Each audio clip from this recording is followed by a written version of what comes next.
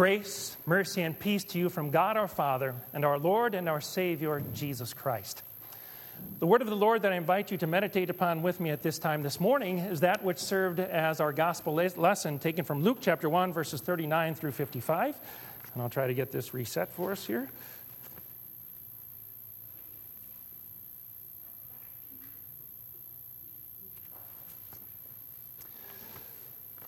Let us bow our heads to pray. O Lord, may the words of my mouth and the meditation of our hearts be pleasing in your sight, our rock and our redeemer. Amen. On May 23rd, 2013, a meteorite fell from the sky and struck this man's car as it was parked along the street in Montreal, Canada. If you are the owner of this car, what is going through your mind? Perhaps out of all the places on God's green earth and out of all the cars that are driving around, why does it have to impact mine? Right? Why me? Or perhaps you've lost hearing in your left ear. You go to the doctor, and the doctor does some tests, and he comes back to you, and he says, well, you are 1 in a million case. You have acoustic neuroma. You go, what's that? He says, well, you have a tumor growing near your ear, and that tumor is putting pressure on your acoustic nerve, and that's why you can't hear. Do you go home thinking you're somebody special? No. Why me again, right? When we use that phrase, when we ask the question, why me, is it because we feel that we're getting what we have coming, or we're getting what we don't have coming? That's an important question for us to ask frequently in our lives. Typically, we ask the question, why me, when bad things happen to us, right? Implying that we're not worthy of this. But how frequently do we ask the question, why me, when good things happen? For example, if you walk into the grocery store and all of a sudden there are bells ringing and there are lights flashing, and the owner of the franchise comes running over to you and says, congratulations, you're our 1 millionth customer. And as an award, you get $1,000 of free groceries. Are the first words out of your mouth, why me?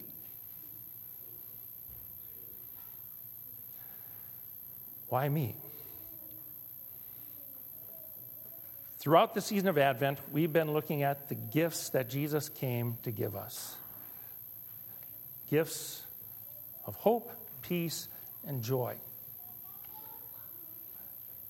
Why you? Why me? Are those gifts that you have coming, are the gifts that I have coming? Our lesson today, as we observe Elizabeth and Mary, will help us answer that question as we get into our fourth and final gift that our Lord Jesus came to give us, the gift of love. And our lesson today begins with two women who were cousins, Mary and Elizabeth. Both were pregnant. Elizabeth became pregnant in her old age. Mary, her cousin, had heard from the angel Gabriel that she was going to give birth to a baby too.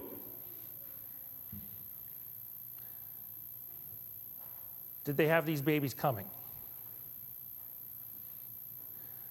Let's listen to the words of these women as this story unfolds. First of all, we are told that as Mary entered into the house of her cousin Elizabeth and greeted Elizabeth, Elizabeth literally got a kick out of it.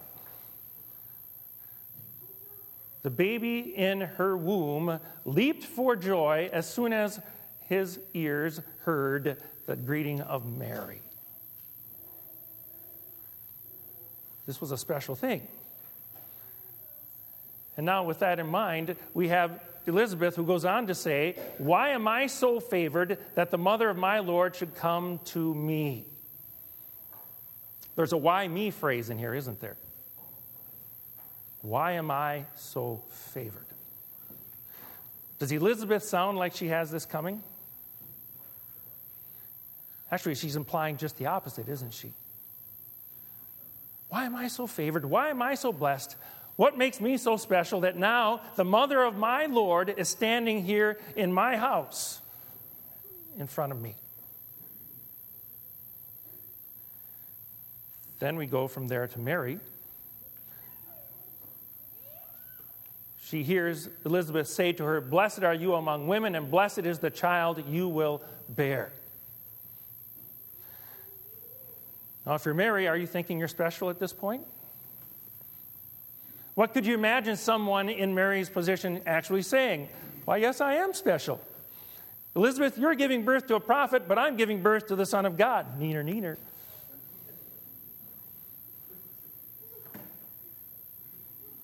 But this is what Mary responds with. My soul glorifies the Lord, and my spirit rejoices in God my Savior, for he has been mindful of the humble state of his servant. There's a veiled why me phrase here too, isn't there? The Lord has been mindful of what? The humble state of his servant. I am lowly, I am empty, I am nothing, she is saying of herself. And yet the Lord has been mindful of me. I am a servant, I am not a master, I am owed nothing. Why me?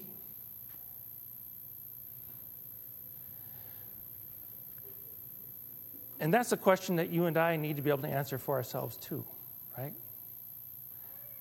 Because God interacts with you and with me, and he gives us many things in this world. Some things that feel pleasant, some things that hurt. And frequently we ask the question, why me? Well, how is it that both Elizabeth and Mary were able to respond in the way that they did? How did they understand that they didn't have these blessings coming from the Lord? It was because throughout their lives they had been nurtured in the Word of God, and the Holy Spirit had taught them that they didn't have anything good coming from God. And it's through the Song of Mary, the song that the Holy Spirit inspired Mary to write, that the Spirit is teaching you and me the same lesson today. Let's dig into Mary's words. Notice what she says. My soul glorifies the Lord. Literally, my soul speaks greatly of God. Well, why is God great?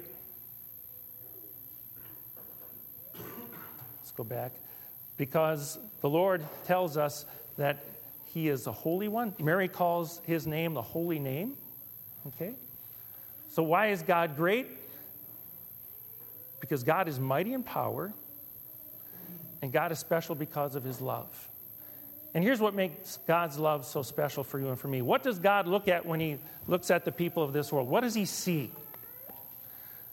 Does he see some who stand out from the rest? The Apostle Paul wrote, there is no one righteous, not even one. There is no one who understands, no one who seeks God.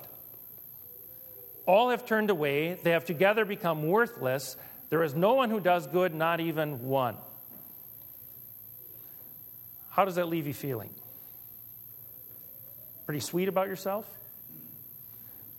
No one righteous, no one who understands, no one who seeks God. All have turned away. They have together become worthless. And so when God looks at the world, this is what he sees. A whole bin of rotten apples. There is not one thing, as far as God is concerned, that distinguishes you from me and who you are and how you've lived. In our world, we tend to distinguish between people, right?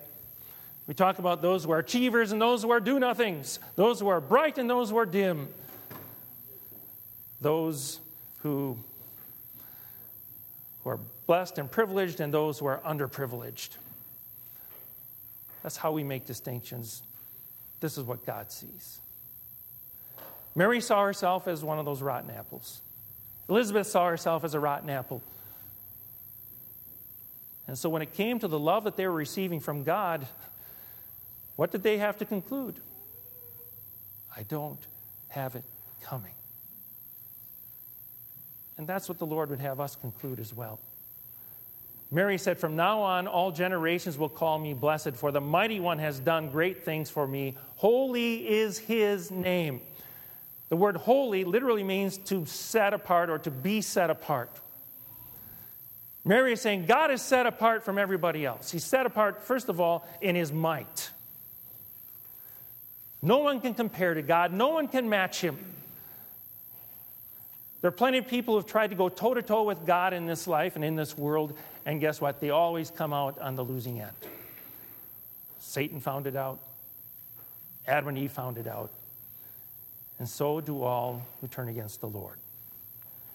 The Lord's power is matchless. But then it goes on, and it says, holy is his name. There's one other thing that can't be matched about the Lord that sets him apart, and that's his love. The Lord sees nothing but rotten apples here on earth, but what does he do?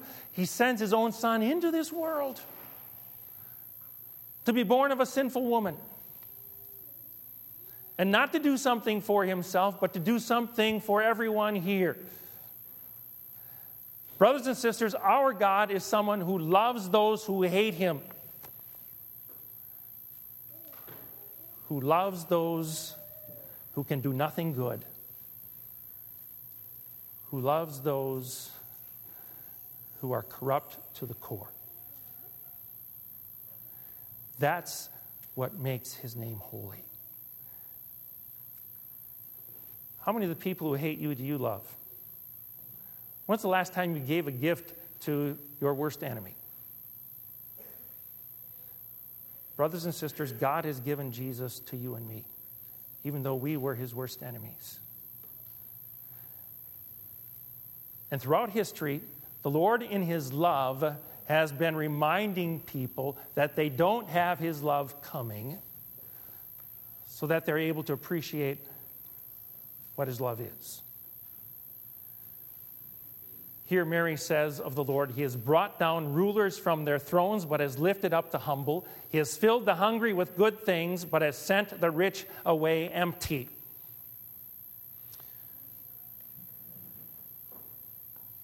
Thrones. Are thrones on the same level as the rest of the people? Are they down here? No. Thrones are up high. There's a reason for that, right? Why do rulers put their chairs up high? Because they're trying to make a statement. I'm bigger than you. I'm higher than you. I'm better than you. And I'm worthy of your honor and your respect and your devotion. And typically, rulers don't see themselves as in need of God and his love, but entitled to God's love and God's service. And so what does the Lord do? He brings them down. He did it to King Nebuchadnezzar when King Nebuchadnezzar was taking glory for this vast kingdom and the rule that he had to himself. The Lord gave him a bout of insanity. Moses and Aaron complained to the people of Israel, "Must we give you water from this rock again?"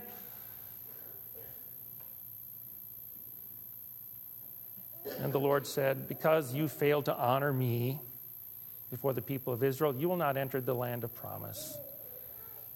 The Lord brought them down, leading those who think they have it coming to understand the truth that they don't have God's love coming. At the same time, what does the Lord do? He has filled up the hungry with good things. It's when you and I realize that we deserve nothing good from God that we become hungry, right? I don't have anything coming, Lord, except to be banished from you, to be sent out in darkness, and to be left in the cold forever. Lord, I crave your acceptance. I crave your peace. I crave something besides darkness. And the Lord provides it, doesn't he? Through the little baby that Mary was carrying in her womb at this time. He was the one who fills the hungry with good things. Who's come to fill you and me with good things.